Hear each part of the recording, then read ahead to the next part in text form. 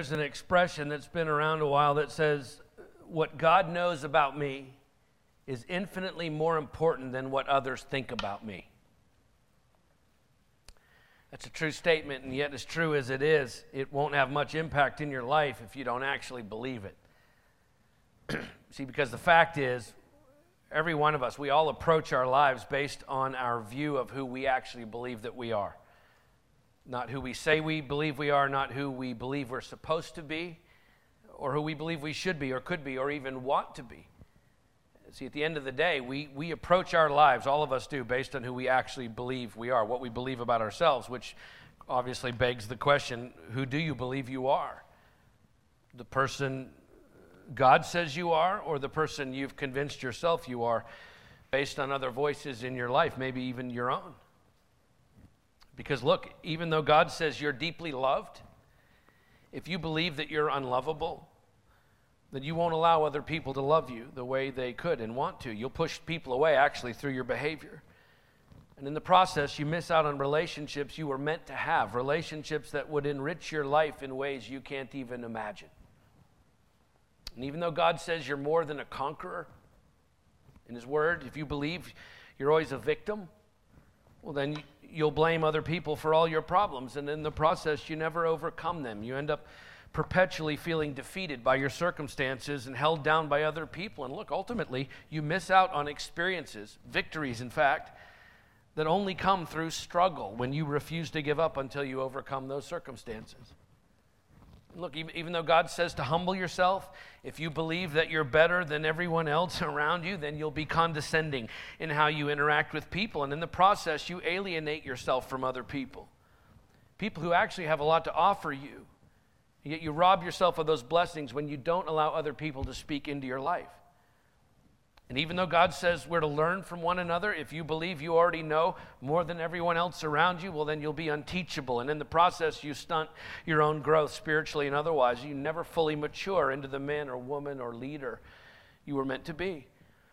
And even though God says you are so valuable to Him that He sent His own Son to die for you, if you believe you're worthless, then you'll never realize your potential in this life because you'll always be more focused on what you can't do rather than what you can do. And as a result, you don't take the risks or experience the rewards you would if you just understood how valuable you actually are to God and to His people. You see, people approach their lives based on who they truly believe they are, which, by the way, that was true of Jesus as well. He was full of compassion. He was patient with people. He loved to teach and instruct and disciple others. And yet, when he was confronted by hostile voices, those who wished to silence him from testifying to the truth, those who wanted to convince him that he wasn't who the Father said he was, Jesus never backed down. He never shied away from those hard conversations. He didn't simply try to keep the peace. In fact, he could be very confrontational at times, but it's not because he was arrogant or ill-tempered. It's because he knew who he was. So he was able to approach other people, even people who didn't like him or believe in him. He was able to approach them with confidence and with love and compassion because his identity wasn't rooted in what those other people thought or believed about him. No, his identity was founded solely in who the Father said that he was. And I'm telling you, if you can grasp the reality of who you actually are in Christ Jesus, it will completely revolutionize the way that you approach your own life. It will. You will make decisions differently. You will handle your relationships differently. You'll see the world differently once you have a firm grasp on who God says you are, and that matters not only for you, but for the people around you, because the people God put in your life, they need you to be who God created you to be as well. Not a shadow of that person or the shell of that person or an impersonation of that person. No, they need you to actually live as the person God created you to be. Why? So they can become all that He created them to become, with you as a living example of what that looks like. That's what discipleship is. That's why He created you to be like Christ, to live like Him and act like Him and talk like Him, so that others would see Jesus in you, which, by the way, is the only authentic way for you to live as a follower of Christ. And yet, if we're being honest, we don't always live like that, do we? Because we don't always believe we are who he says we are. We don't always believe we're as loved or strong or meek, right, or teachable or valuable or fill in the blank. We don't always believe we are who he says we are. And so instead, we end up identifying our lives primarily with something or some things other than Christ. And this is where the rubber meets the road, because you cannot authentically represent Christ in this world if your life does not identify with his more than anything else in this world. Okay? Calling yourself a Christian in the first century, that wasn't just a statement about what you believed. It was a statement about who you were. Calling yourself a Christian in the first century was to identify yourself with Jesus in every way, in every aspect of your life, in his spirit, in his suffering, in his glory, and in his love.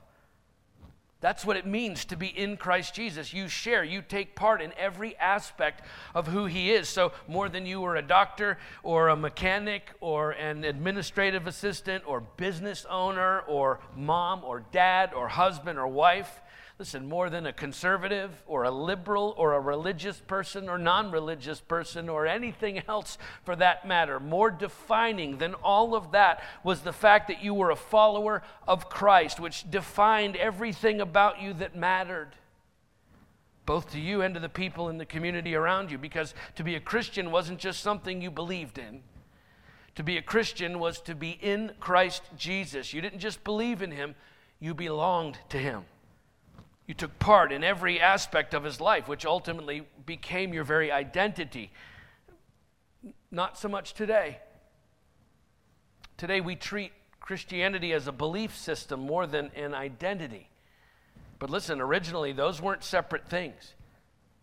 To be a Christian was to be a follower of Christ in every sense of the word. It defined not only what you believed, but who you were, how you lived, and why you lived that way. It was ultimately the descriptor that defined every aspect of your life and identity. And yet, as the years ticked by and the church continued to grow and spread, it didn't take long for people to begin to separate what they believed from who they were.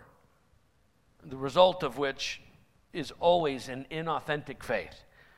You've probably heard me say it before. Believing in Jesus and following Jesus aren't the same thing. You can believe in Jesus and still not follow him. That's exactly what was happening in the church in Rome, as we've seen in these first 7 chapters of Paul's letter to the Roman believers in his day, and it's been happening in the church ever since, because somewhere along the way we've lost the understanding that to be a Christian is more than just believing in something new. It's becoming something new. And the way you become more and more and more like Jesus is by identifying your own life, who you are, more and more and more with him, which is the point Paul is making in this next chapter of his letter. So let's pick the story back up where we left off last time and see what Paul has to say about how we actually go about identifying ourselves with Jesus more than we identify with anything else in this world. And listen, the effect that has on both our lives and the other people God has placed in our lives. And because this is a particularly lengthy chapter in the letter, this will be part 1 of a 2-part sermon covering chapter 8. So let's read it together. Romans chapter 8, where we left off before. We'll start by reading the first 11 verses.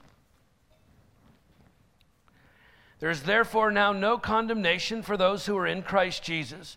For the law of the Spirit of life has set you free in Christ Jesus from the law of sin and death. For God has done what the law, weakened by the flesh, could not do, by sending his own Son in the likeness of sinful flesh, and for sin he condemned sin in the flesh, in order that the righteous requirement of the law might be fulfilled in us, who walk not according to the flesh, but according to the Spirit. For those who live according to the flesh set their minds on the things of the flesh, but those who live according to the Spirit set their minds on the things of the Spirit. For to set the mind on the flesh is death, but to set the mind on the Spirit is life and peace.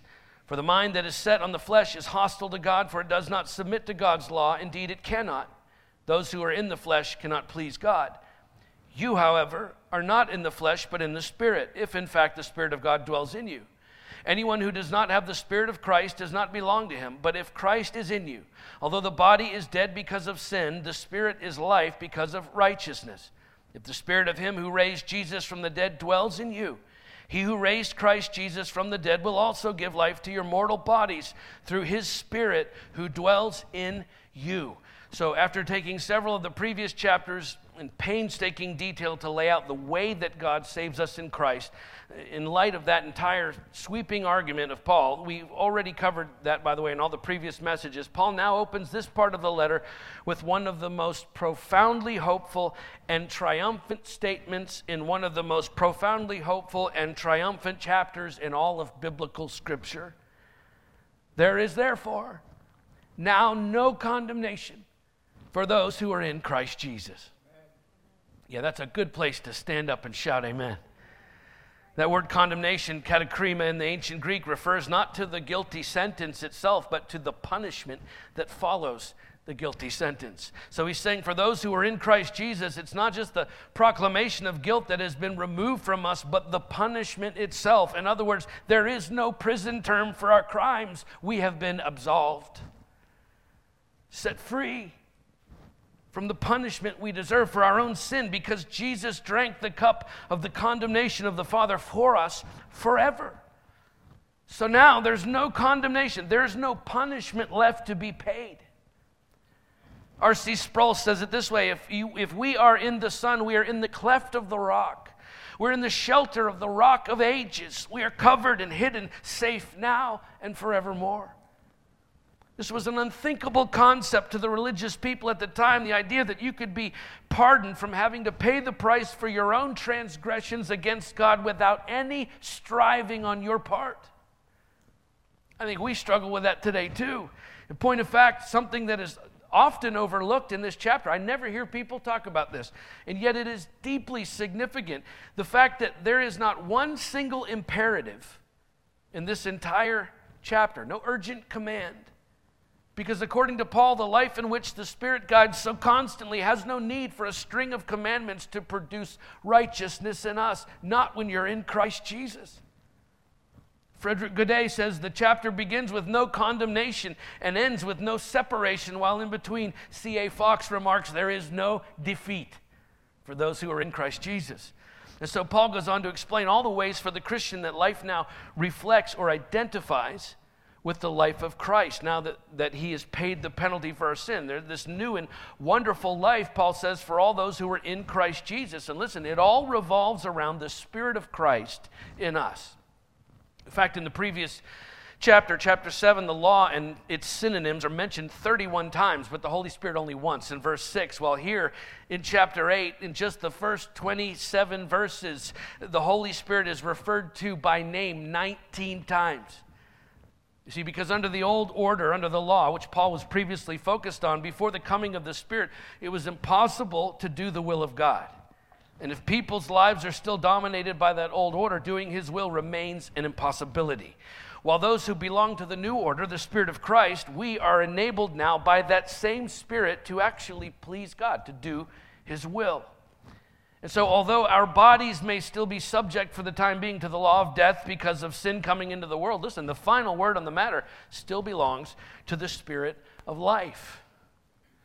And so the law of the Spirit of life, as Paul refers to it, is the principle on which the Holy Spirit works. It's a principle that operates in power, which, by the way, is supposed to be the distinguishing mark of the Christian.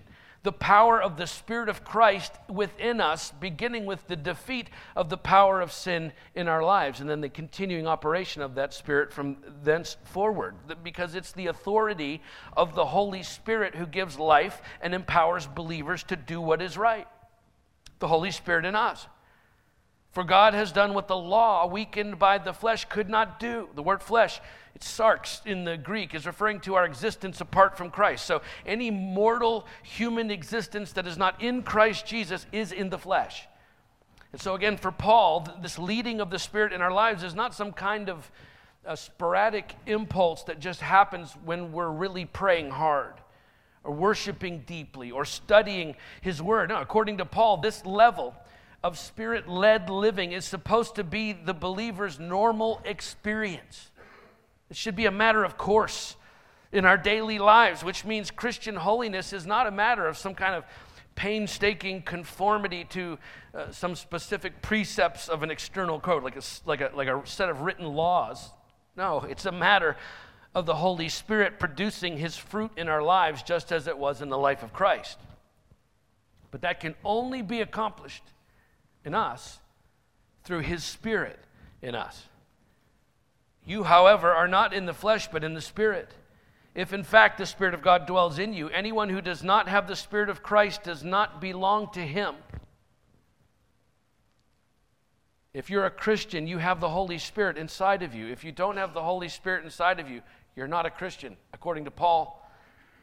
But if Christ is in you, although the body is dead because of sin, the Spirit is life because of righteousness. If the Spirit of him who raised Jesus from the dead dwells in you, he who raised Jesus Christ from the dead will also give life to your mortal bodies through his Spirit who dwells in you.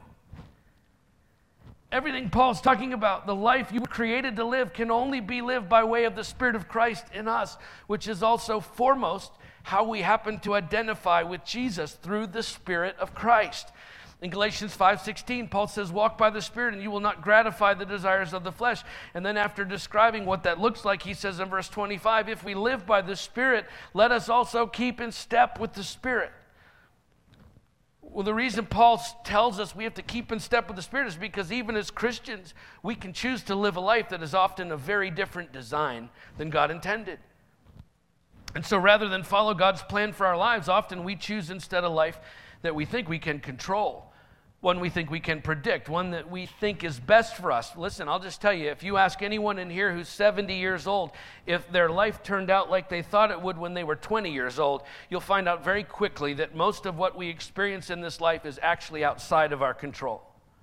That it's impossible to predict, in fact, the direction your life will ultimately take. And therefore, between you and the God who created you, you are probably not the one most qualified to determine what is actually best for your life. So why do so many of us choose to live a life that is so much less than the one God intended for us to live? Well, in part, it's because we don't believe we can live up to that life, because we don't actually believe we are who he says we are.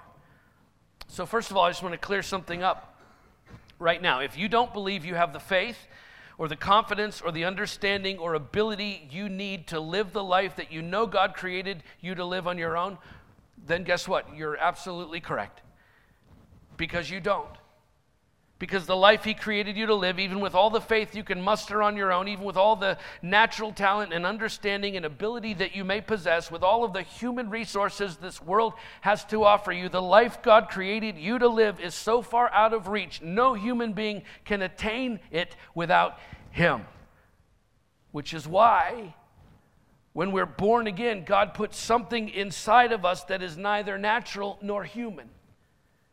The Apostle Peter explained it to the crowd who had gathered in Jerusalem during Pentecost when something clearly otherworldly was happening. He said, repent and be baptized, every one of you, in the name of Jesus Christ for the forgiveness of your sins, and you will receive the gift of the Holy Spirit.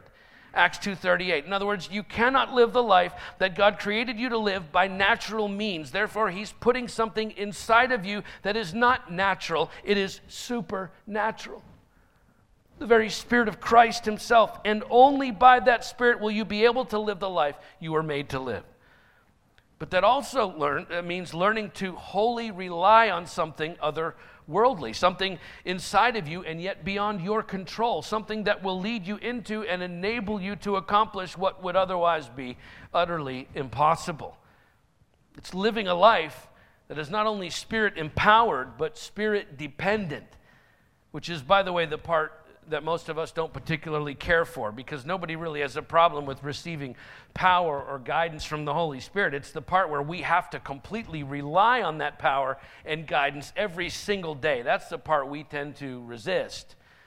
And so we go through life believing in Jesus while exercising a certain amount of autonomy over his Spirit within us, because while believing in him doesn't really cost us much of anything, at least not here, actually relying on the supernatural guidance and power of his Spirit for every moment of our daily lives, well, that's going to cost you something. And make no mistake, that's the price of admission for the disciple of Christ who actually chooses to pursue the life you were created for. You understand? I'm not talking about salvation. That's a free gift. No, we're talking about people who are already saved who then decide to actually live as God designed them to, which may be far more rare than we realize. because living that way is an ongoing daily submission to the supernatural guidance and power of the Spirit that is working within you. And it comes with both great rewards and at a great cost to you personally. As we're going to see in this letter, at times it will utterly wreck your plans. It will humiliate every ounce of pride left in you. Been there, done that? And yet at the same time, it will satisfy your soul in ways you never imagined possible. And it happens to be the only way to carry out God's perfect will for your life. Listen, there is no other way. You may think you're answering the call of God in your life by working the plan that seems to clearly make the most sense at this point in your life based on your natural abilities and even your best inclinations toward God. But look, if that plan is not radically dependent upon the supernatural guidance and power of the Holy Spirit just to make each step along the way possible, then you may actually be missing out on far more than He created you for. Because look, Jesus promised that the Holy Spirit working in us would carry on the same work that Jesus did, actually even in greater measure through us than it did through Him. That's what He said, which we see immediately being confirmed at Pentecost as the Holy Spirit comes upon the followers of Christ. Peter, by the power of the Spirit in him, then preaches a sermon. This is the same Peter who not long before was running scared because a teenage girl around a campfire accused him of knowing Jesus. But now Peter, by the power of the Spirit within him, preaches a sermon. You can read it in Acts 2. And as a result of that sermon, verse 41, those who received his word were baptized, and there were added that day about 3,000 souls. I'm still waiting on that altar call. Okay, that never would have happened without the power of the Spirit of God working through Peter, right? And so we look at the life of Christ on the earth and we expect Him to do amazing things because He was God in the flesh. We look at the life of the apostles in Scripture and we expect them to do amazing things because they walked in the power of the Spirit of Christ within them. And yet when we look at our own lives, we don't expect much of anything. Why? What has changed? I can tell you one thing that hasn't changed, and that's the Holy Spirit. The very same Spirit of God that lived inside His followers in the first century lives inside of you and me if you are in Christ in the 21st century. He hasn't changed at all. So what's different from then to now? In John 5:19, Jesus said the Son can do nothing of His own accord. It's Jesus talking about Himself. The Son can do nothing of His own accord, but only what He sees the Father doing. For whatever the Father does, that the Son does likewise. So Jesus completely relied on God the Father. In 2 Corinthians 1:9, the Apostle Paul, who's describing a particularly difficult time for himself and others, he says, indeed, we felt we had received the sentence of death, but that was to make us rely not on ourselves, but on God who raises the dead. The apostles learned to completely rely on God. What's the difference between then and now? Why don't we expect the amazing, the miraculous, the power of Christ to work profoundly in us and through us? Well, my guess is that we have yet to learn how to completely rely on God as they did. And listen, if that statement describes you, don't feel bad because you're not alone. I could probably be the president of that club. It's perhaps my greatest struggle, and I would venture an educated guess that it probably ranks at the very top of the list among the all-time greatest struggles for most followers of Jesus Christ, learning to completely rely on Him day by day, moment by moment. Because listen, it's much easier in our flesh to rely on what we can see, what we can quantify, what we can calculate and plan and execute under our own power, that it is far easier to do that than to wade into the deep waters of the unknown plan of God for our lives and completely trust Him to guide us into a future that we cannot see. I've seen glimpses of it in my own life. I bet many of you have too. Those watershed moments when you can choose to completely submit to and rely on the leading of the Holy Spirit daily. It's breathtaking when it happens. In fact, the one common element in every great story, in every great adventure of my own life, has been me following Him, often in spite of my own plans. Listen, I mean that even in the seemingly mundane routines of life. Some of you have heard this story. Many years ago, I was down in Greenville, about 30 minutes from here, getting glasses made. And the people said it's going to be about an hour.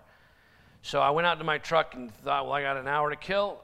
Maybe I'll ride over to the mall. I wasn't too far from the mall. I hate the mall, by the way. But I didn't know what else to do, so I was going to go to the mall and wander around for an hour. And I got in my truck and started it and put it in reverse and actually stopped. And I said, you know what? There's an hour of my life here that I could waste mindlessly walking around the mall, or I could maybe check in and see what God would have me do for the next hour. So I just sat there and I prayed. And I said, Father, what should I do for the next hour? If there's something I could be doing that's a better use of my time, would you show me? I'm not kidding. I looked over, and next door was a big empty parking lot and a furniture store. And I'm telling you, it wasn't an audible voice, but I had this overwhelming sense from the Holy Spirit, go over to that furniture store. And I said, Lord, is that you? Because there ain't nobody over there. And he said, yeah. So I drove over and I parked and I walked in. There's nobody in the place but a couple employees. A huge place. And this lady walks up to me and she says, can I help you? And I said, not really. I'm just killing time while my glasses are being made. So I'm going to wander around in here if you don't mind and look at furniture. And she said, okay, well, do you mind if I wander around with you? I said, well, sure, that's fine. So we're walking around looking at furniture and having conversation, and quite a ways into it, it comes out that I'm a pastor. She asked me what I do. And she stops dead in her tracks and turns and faces me, and she says, we need to talk. I said, okay. And she starts to explain to me that just a few days before this conversation, her husband had come home from having a massive heart attack, totally unexpected, went into the hospital. They opened him up. She said he flatlined for some amount of time, I don't remember, on the table, like he died for a minute, and they shock him back to life, the whole thing, right? And he came to, and when she was able to talk to him, he said to her in the hospital, listen, I know we're not religious people, but while I was out under, I saw and experienced something that I can only describe as what I think hell would be like, and I'm really, really, really scared. And I think when I get out of here, we need to go find a church and learn about God.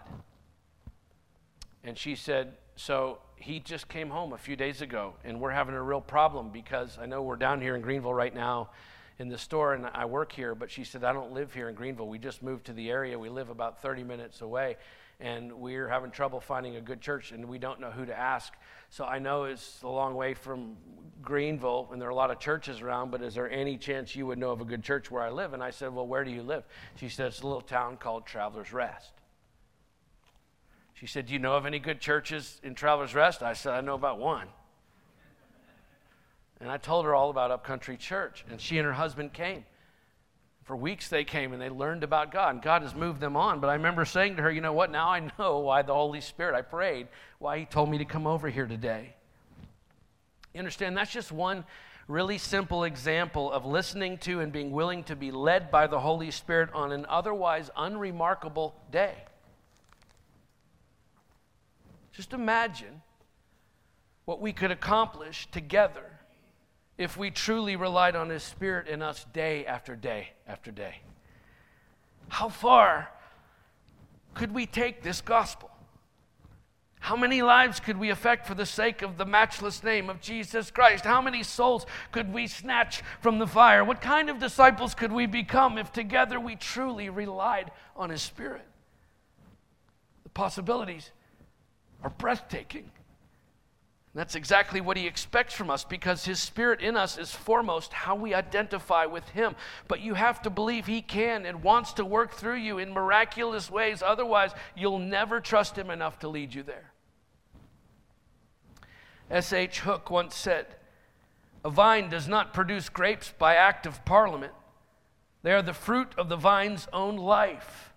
So the conduct which conforms to the standard of the kingdom is not produced by any demand, not even God's, but it is the fruit of that divine nature which God gives as the result of what he has done in and by Christ in your life. Let's finish the story for today, verses 12 through 17. So then, brothers, we are debtors not to the flesh to live according to the flesh. For if you live according to the flesh, you will die. But if by the Spirit you put to death the deeds of the body, you will live. For all who are led by the Spirit of God are sons of God. For you did not receive the spirit of slavery to fall back into fear, but you have received the spirit of adoption as sons, by whom we cry, Abba, Father. The Spirit himself bears witness with our spirit that we are children of God, and if children, then heirs, heirs of God, and fellow heirs with Christ, provided we suffer with him, in order that we may also be glorified with him. So Paul continues to describe this life that is led by the Spirit of Christ for those who are in Christ. Excuse me. Should have turned the mic off before I did that. And Paul's describing this life, and it builds to this wonderful and yet seemingly incredulous statement: all who are led by the Spirit of God are sons of God. That's an amazing thing to say. For you did not receive the spirit of slavery to fall back into fear, but you have received the spirit of adoption as sons, by whom we cry, Abba, Father. The word adoption that Paul uses here, first of all, is only used by Paul in the New Testament. He uses it 5 times, 3 here in Romans, and it doesn't occur at all in the Septuagint, the ancient Greek translation of the Old Testament, because the Jews did not practice adoption. So Paul is using a concept here from Roman or Greek law, in both of which adoption was a very important aspect of the community, because it signified you were being granted the full rights and privileges of sonship in a family to which you did not belong by nature.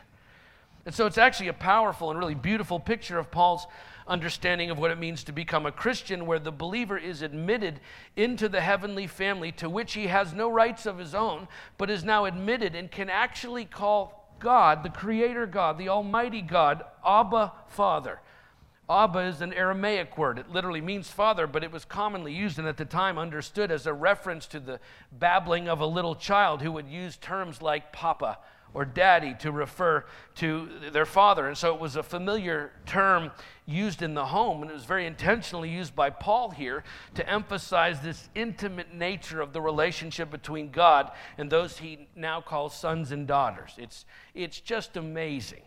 And yet, as amazing of a path that becoming a part of God's family is, Paul says it's not always an easy one to follow, as he goes on to explain, after all of this incredibly encouraging and profound information, he says we're heirs of God and fellow heirs with Christ, provided we suffer with him. You had to go there, didn't you, Paul?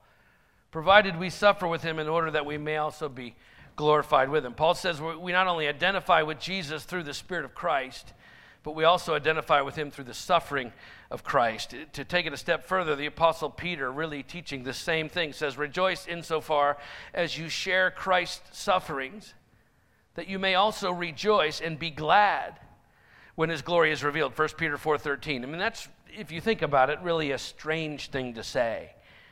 Rejoice insofar as you share Christ's sufferings. What a terribly strange thing to say, and yet he's simply repeating what he'd learned directly from Jesus himself, who, when reaching the height of his popularity, followed almost everywhere he went by hordes of people who were anticipating his rise to power and almost certain liberation from the Jewish people, from their Roman oppressors. Jesus says something that we're so used to hearing today, we don't give it a second thought.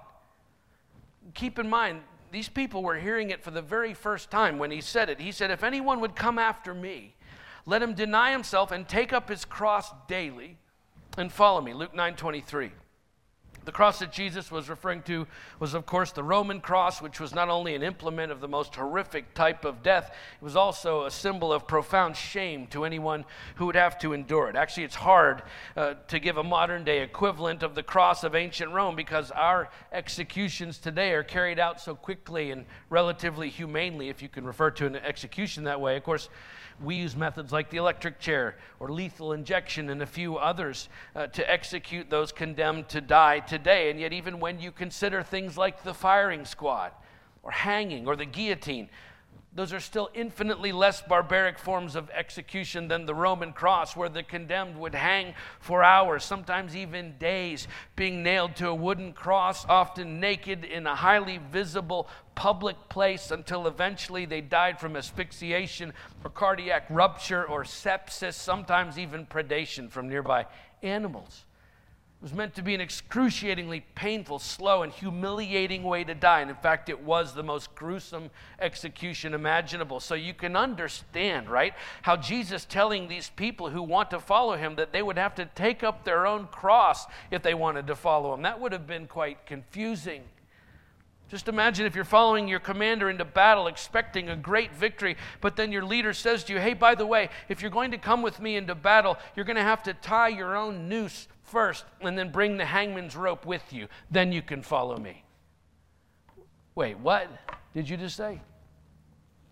It's not surprising, is it, that Jesus describing his own death and the need for his disciples to take up their means of death as well, just in order to follow him, would be misunderstood, right? Because at that point, there was no precedent outside of the prophetic overtones of the Old Testament sacrifices. They didn't have the gospel written down the way that we do.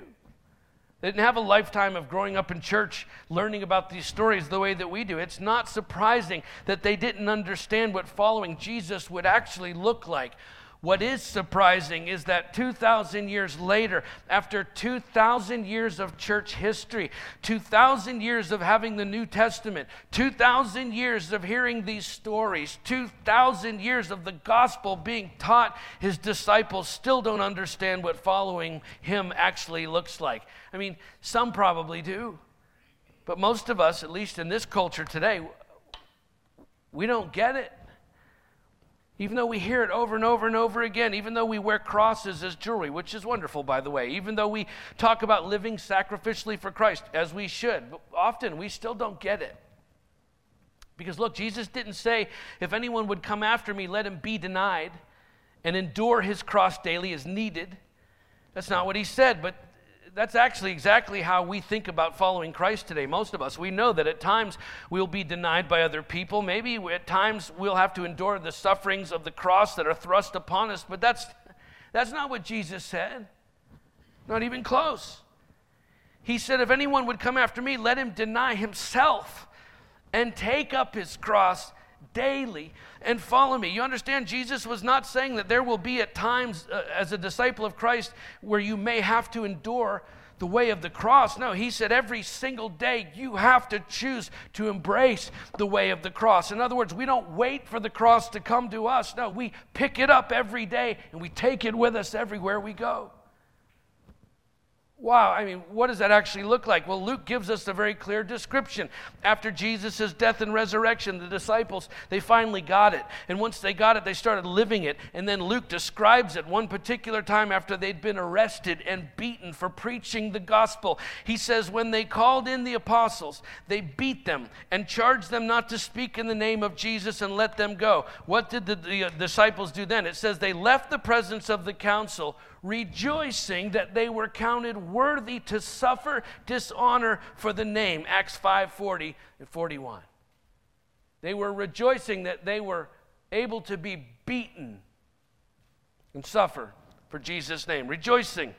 They were counted worthy to suffer dishonor for the name. That word dishonor in the Greek, adamazo, it can also be translated as shame. In fact, if you read it in several other translations like the KJV, NKJV, NASB, they all say the apostles rejoiced that they were counted worthy to suffer shame for his name. Do we do that today? Hebrews 11:35, some were tortured, refusing to accept release so that they might rise again to a better life. They refused to leave prison after being tortured in prison because it was the highest honor for them to suffer shame and torture and prison for the sake of Christ. They were choosing to take up their crosses daily and actually follow Jesus. I'm just asking, do we even have a clue today what following him looks like in our pampered, self-entitled culture? I'm talking about our church culture. We get so easily offended, so incensed by anything that even embarrasses us today. I'm asking, what would you do if you were actually put to shame by someone else because of your stand for Christ? Would you rejoice? Consider it an honor? What would you do if somebody actually struck you, punched you because of your testimony of what Jesus has done in your life?